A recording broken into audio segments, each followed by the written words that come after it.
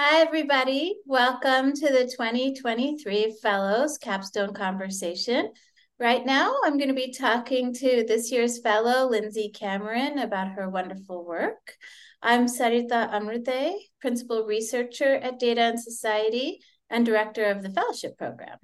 For anyone unfamiliar with Data and Society, we're an independent research institute studying the social implications of data and automation.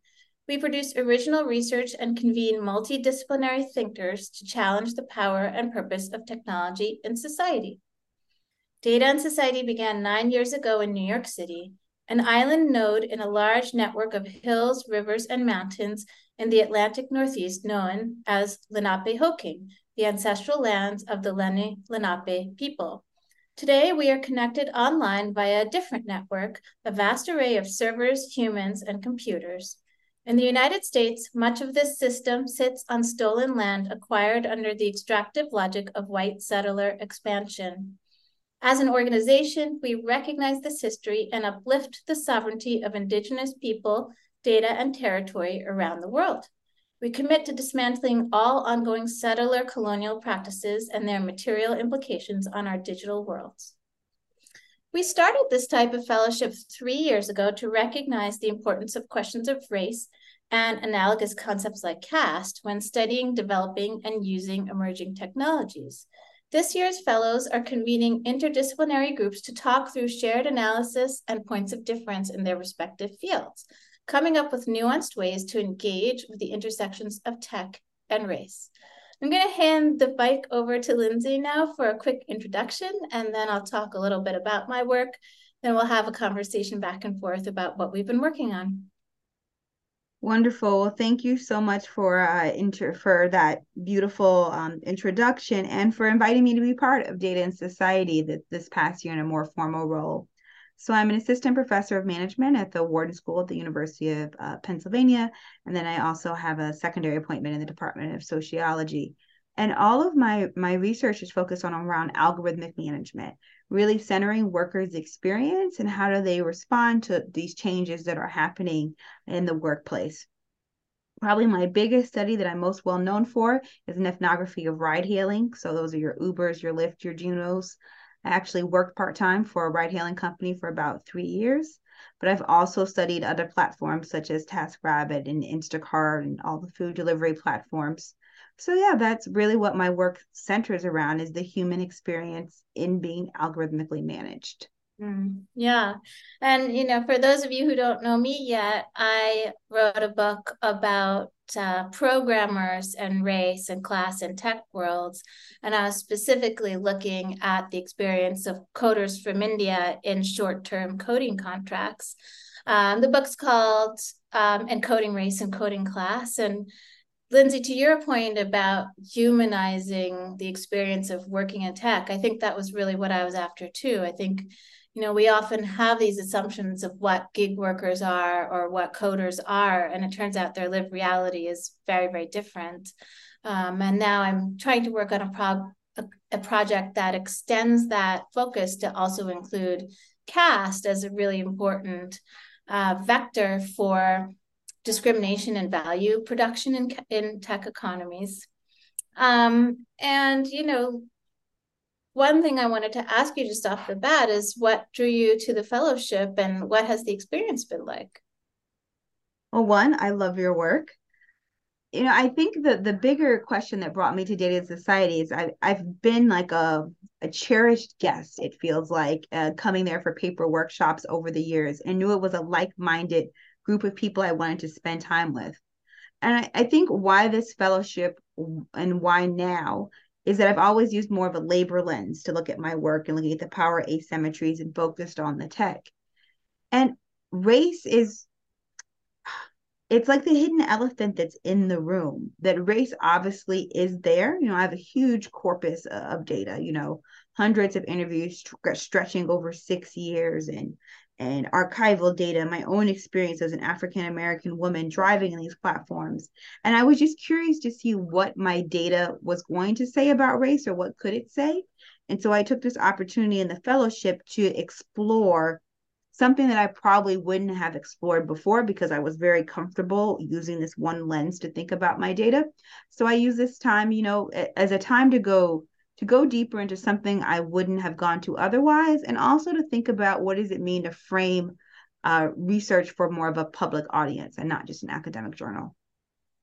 And how has that been? I mean, I can hear what you're saying about race being this elephant in the room that's hard to really describe.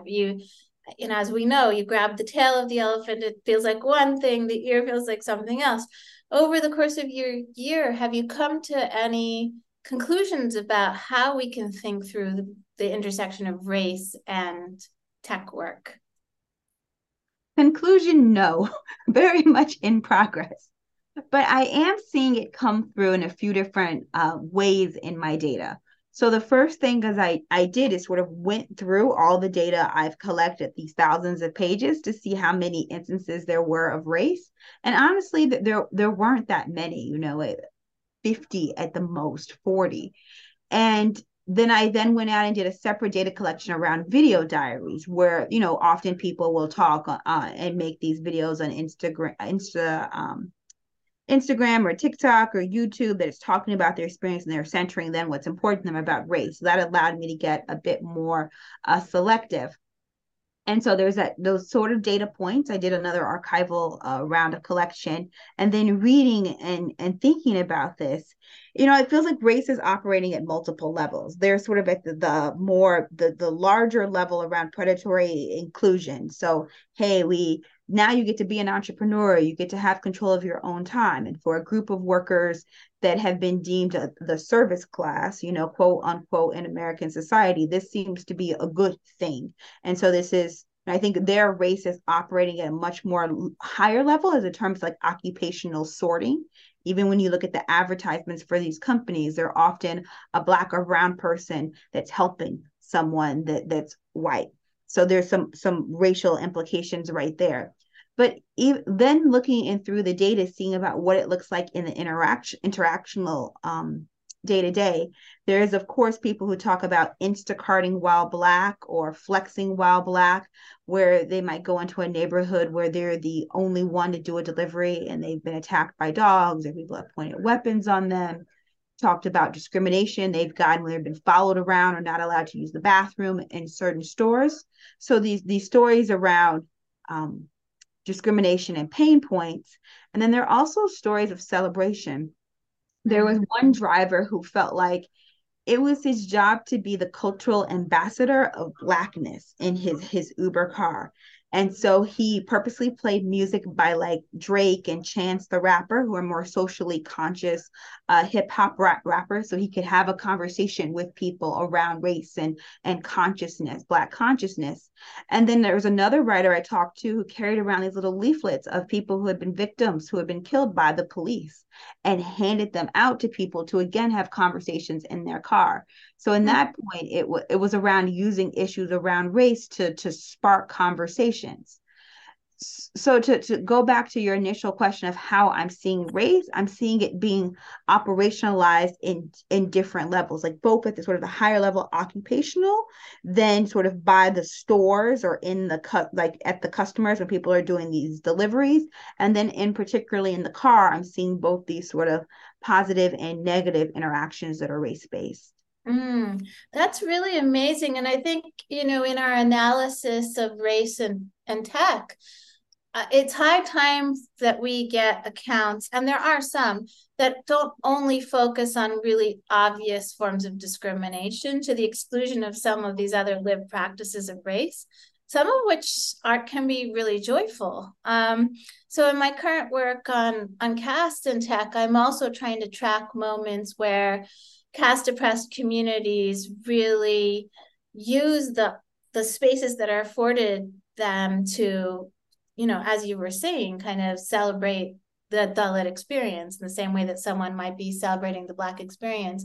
And it also makes me think about not only the gig work of it, but the car too, as this really interesting space that's different than, say, an Instacart shopper. It's a different kind of relationship. I wonder if you're theorizing the intimacy of driving at all, and maybe thinking through your own experience driving. Mhm. How are you thinking about that?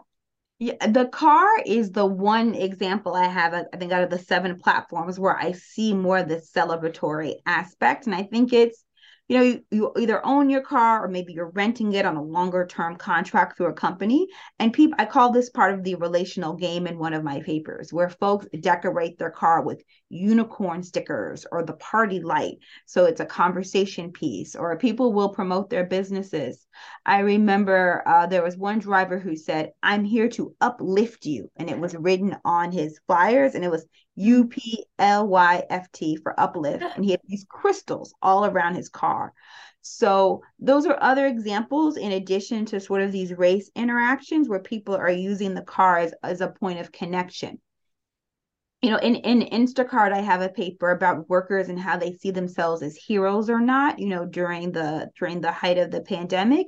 And there it's more, I find, an imaginary that folks are making about who their customer is. So my Mm. customer is immunocompromised.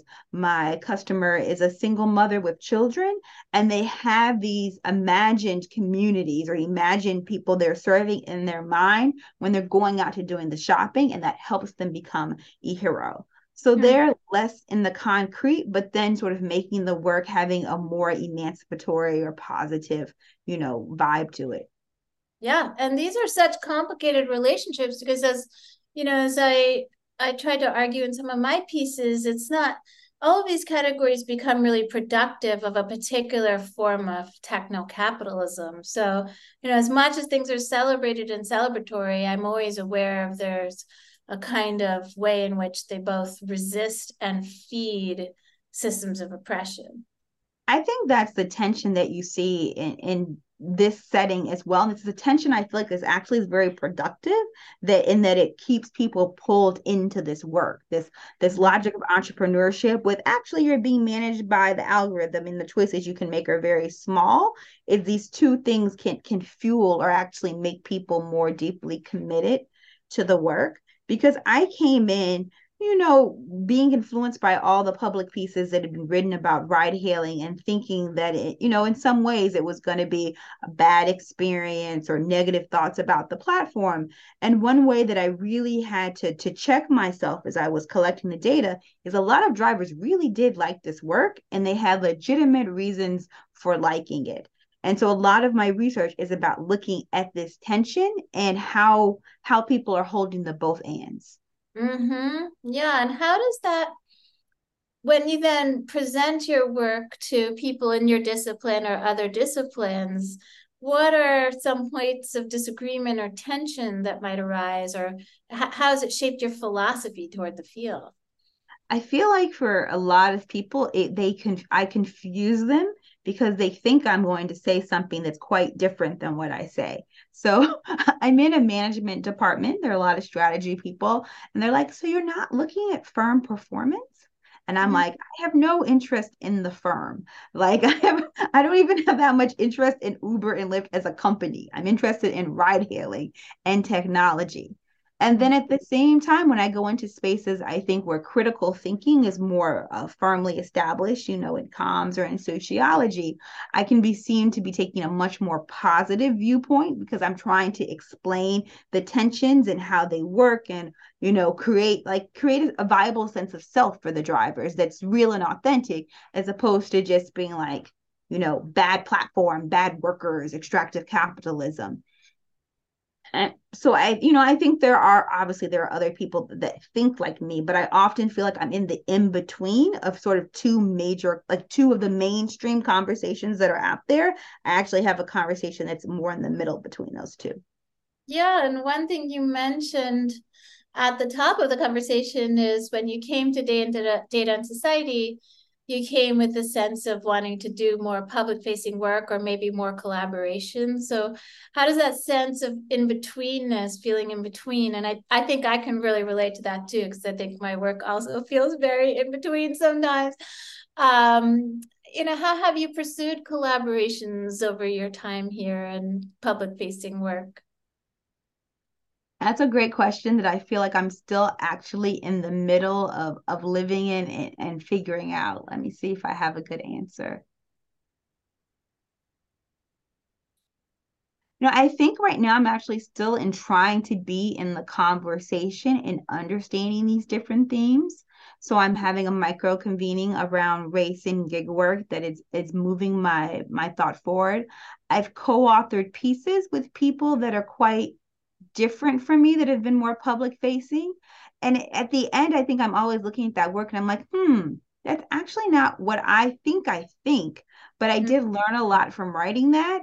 And so I'm like, I'm not, I'm not sure yet about how I'm approaching it or how I'm thinking through it. I'll be at the Institute for Advanced Studies next year in Princeton. And so I think it gives me more time to keep on living in that question because I am in the earlier stages in my career. So it doesn't yet feel like there is a pressure to be part of the public conversation. It's more just something I feel myself arcing toward. Yeah, and first of all, congratulations. That's amazing. You get a year to think and Mm-hmm.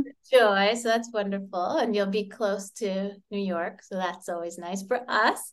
Yeah. Um, but one thing that I think I've learned from my time at Data and Society is to think about multiple publics rather than a public. I find that it's a little bit too much pressure, in a sense, to think that I could write or speak for an imagined public that is the US or maybe even international reading public. But instead, I've started to think about what kinds of pieces or even what kinds of methods of communication can reach different kinds of audiences. So one of my favorite things that I did last year was this primer that I worked on with two colleagues at Data and Society, Ranjit Singh and Rigoberto Lara Guzman, called AI in and from the majority world. And it was a really extensive syllabus project with a lot of collaborators.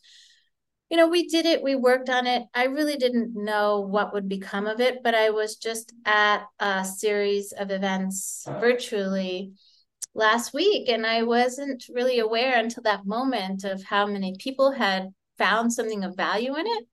So, sometimes I think our work, if it's written in a particular way, it might have a kind of longevity that we ourselves can't predict, because of course it's a text and then it goes out in the world, or a video or whatever, and people pick it up in all these other ways. So I'm really excited to hear that you have some time to think and work on it. And maybe you could talk a little bit more about what you're imagining you might do with these video diaries, because that's a really interesting method.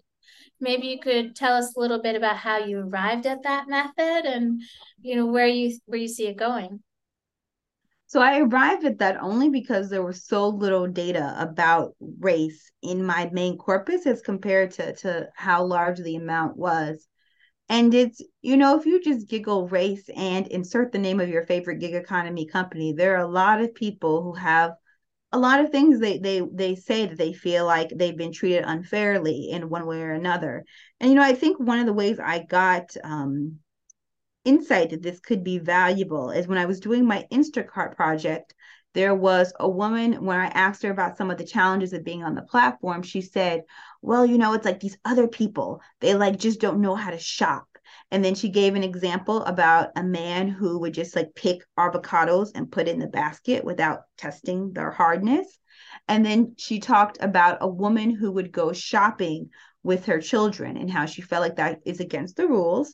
And so she would actually write messages to Instacart saying, hey, this person is not following the rules. They are shopping with their children. And I just remember like filing in my head thinking it's interesting because you're basically tattling on your coworkers. You're like filling in the gap of where the algorithm can't monitor. And so you're sharing that information. The groceries are still being picked up and delivered. And so I was talking to an organizer, I think a few months later, and I happened to mention this because, he was on the ground in the trenches in a very deep way. And he's like, oh, you need to check out Facebook. There are hundreds of Black women who, maybe he didn't say hundreds, but he said many Black women who have been accused of shopping with their children and then being kicked out of the platform. And I had the woman I interviewed, her race was white, but she didn't tell me the race of the people that she was calling on. And then it kind of clicked aha, this is a racially encoded interaction that I wouldn't have seen, or she wouldn't have used the language for explicitly. And that's what led me to the video diaries and to collect them. So how I see this actually coming out, it might actually be a public piece because it's a mix of the data, but I also think it'll be also an essay about why we miss this, or why is it hard to get a handle around thinking about race and gender in labor in nexus or intersectional with one another, because there are things that both I missed as a researcher when I was collecting data. There I would be talking to people who are ride hailing drivers, and they would talk about I'd ask about a negative experience. And one of them talked about a woman who put her head outside the car. She was a white woman, and she screamed, F the police. And the guy was like, yeah, that wasn't safe. And he was a Black guy. And I didn't follow up because I knew what he meant. And there were many Black men who talked about being arrested, and then how, or not arrested, but being stopped. And then, when we were able to explain because they had this person in the car that was a different race of them, then they were let go. And again, I didn't question those. I didn't probe further because I was a Black woman. I felt like I understood part of the trauma or the story that they were telling. And I didn't want to go further or to interrogate the pain. Yeah. And so I think that's another reason to your reason of why I found race to be a bit silent, is I think because of my own presupposed knowledge, is that I didn't go further in those questions that maybe somebody else might have done. One thing I always appreciate about you, your work, your research methodologies is this incredible humility you have with your own process. I mean, it's amazing. I've learned so much this year from just watching you go back and revise and question and really deeply interrogate the relationship between race and its erasure and how we all are embodied in the field. And it's just great. It's so amazing to hear you talk about that. And I'm sure your students really appreciate that as well. Because I think sometimes graduate students, especially, we unwittingly train them to go into the field as if the grant proposal they wrote to do the work is what they're going to stick to. But just hearing you play that out, those experiences, really, I think it's a really amazing suppleness to your work that shows in the methodologies and also the papers you've been able to write. So I appreciate you sharing that with us. It's Yeah, great. thank you. It's like using the body as an instrument. Yeah, I think that's In right. the field. Yeah. I mean, one thing maybe we could both share for listeners at home, we're both university professors. We've chosen this path for ourselves, and I'm wondering, what wisdom, I mean, you're still very young, so wisdom maybe is the wrong word, but nascent experience about being in academia as a Black woman. What would you want to share with people out there who are listening, who are maybe already in academia, thinking about coming into academia from where you sit?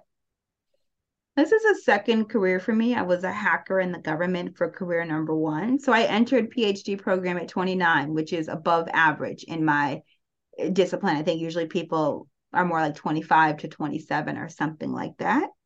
And there's a clear knowing of like why I'm here and what I was arcing toward. I've always loved the word triple threat, someone who can do research, consulting, and teaching together, consulting being engaged with the world. And I knew, yes, I want to be a triple threat. And like that's like been my steadiness or my purpose that I've held on to for a long time. And then you've asked about, maybe, unique reflections of being a Black woman. And I would, my story, I feel like, or my narrative is different from what I've heard other people say, because I feel like in general, things go swimmingly well, and I think, it could be a larger conversation about maybe there's colorism or, it depends on, where I went to school from. But in general, I've created my own community, and I have found people being very welcome to let me into your community. Like, I feel like being part of Data Society is like going to a women's college. Like, I wish I had gone to a women's college, seeing how many strong, independent women, what they're like. I feel like, wow, Data Society women, they're all kind of like me. And so, I mean, I think I've been very fortunate to find people to be my mentors and to be my sponsors. When I was just thinking about research ideas, I saw my mother lost her job in the Great Recession. It was 2008, and watched her go from being a manager to basically doing all this odd gig work, like, you know, selling samples in grocery stores and working in a warehouse. And I was really interested in downward social mobility. And the person that ended up, becoming my advisor is a large scale, quantitative, big data set person, not an ethnographer like me, but was really willing to engage with me around questions of downward social mobility and theoretically what that means. And so that's my, I feel like when I say like things work out, like people, some people would have been like, oh, that's race or gender, like good for you. That's going to be really important. But I happen to find that people are like, no, this is actually theoretically valuable. And I'm going to help guide you on sort of how to craft that, as a contribution. So, doors and windows open, and when you don't see a way, you make a way. And I feel very blessed and fortunate. So I'm curious, maybe just to sort of to ask you, to break the wall, what has your experience been like? Yes, I think I would completely agree with the idea of making your own community. I think, and to have a community outside of what is meant to be the boundaries of a particular community. So I think it's really important to look beyond your particular university, beyond your department, beyond your subfield, and look for people who are interested in not even necessarily the same questions, but the same ethic when it comes to asking questions that you have. I think it is very important to find women and women of color to talk to, because in fact there are things that need to be shared in those spaces, and those are really, really different spaces. And then finally, for me, my trajectory has been that I was trained in a really disciplinarily strong but somewhat hidebound anthropology department at the University of Chicago. I really loved being in graduate school, actually. That people tell a lot of horror stories about the rigor of University of Chicago, but that's what I wanted. I really loved it, and I was very happy there as a grad student. And then I went to an academic job at the University of Washington in an anthropology department again, where I found a lot of wonderful colleagues, but I needed to sort of find my own way. It was clear after a few years that I needed to spread my wings a little bit and build community outside the narrow confines of a particular discipline. And sometimes that requires being taking chances, being open to not really knowing what the next steps are, which is quite honestly how I came to data and society. And now I have a job that I love at Parsons, which is a design school. And we were talking about this earlier, but I feel a little bit like an imposter there. But on the other hand, it feels really good because it's sort of hitting that sweet spot for me, which is the real theoretical, critical piece meeting people who are trying to make things, whether it's an object or a system.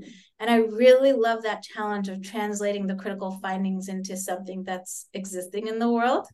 And so it feels right. So it's sort of a circuitous a way to get there. But I think for women of color in the academy, it's just so important to not accept the terms of your existence that you've been told, not accept them as yours and create your own terms for how you want to be in the world. And it takes time, it takes work, but I mean, I think it can be incredibly rewarding. And it's nothing that can ever be done in isolation or alone. It always has to be done in solidarity with others. And that's what I get so much from these conversations and the fellowships. It's been amazing. Yeah. I do occasionally do have this feeling where like I'm walking in the hallways and I'm like, wow, 50 years ago, this wouldn't have been possible at all. And it's not imposter syndrome. It's this, wow, structurally the world has changed so much. And it's like like it's a sharp intake or gasp. And so Mm-hmm. for me, when it's more like this ancestral reckoning that sort of comes to me at times when I think about, the privilege of being in this position. Mm-hmm. I love that. Yeah, you're bringing your ancestors with you to the hallways. Yeah. And hopefully they all continue to disrupt because, the hallways, as you mentioned, colorism, elitism, both of us come from pretty elitist institutions, if I can say that. Maybe that needs to be it. Harvard is elite, elitist. So thinking more about what we can do to keep that spirit of rebellion alive, I think that's where I want to move. Yeah, and just the best form of rebellion is often flourishing and to bring other people around who are flourishing with you too. And I Yeah. think that's really what's been so amazing. It's spending this year at Data and Society. It's like it's contributing to this flourishing. There's no way, not no way, but I don't feel like I would have been prepared to go to IAS and to step in to this theme of platforms if it wasn't for, this sort of groundwork that I've been helping to build with Data and Society, and I hope to continue. It's all in a journey as we're all arcing forward together. I love it. I can tell that arcing is one of your key words, and I think it's a word I'm going to take with me. Thank you, Lindsey. This has been a lovely conversation.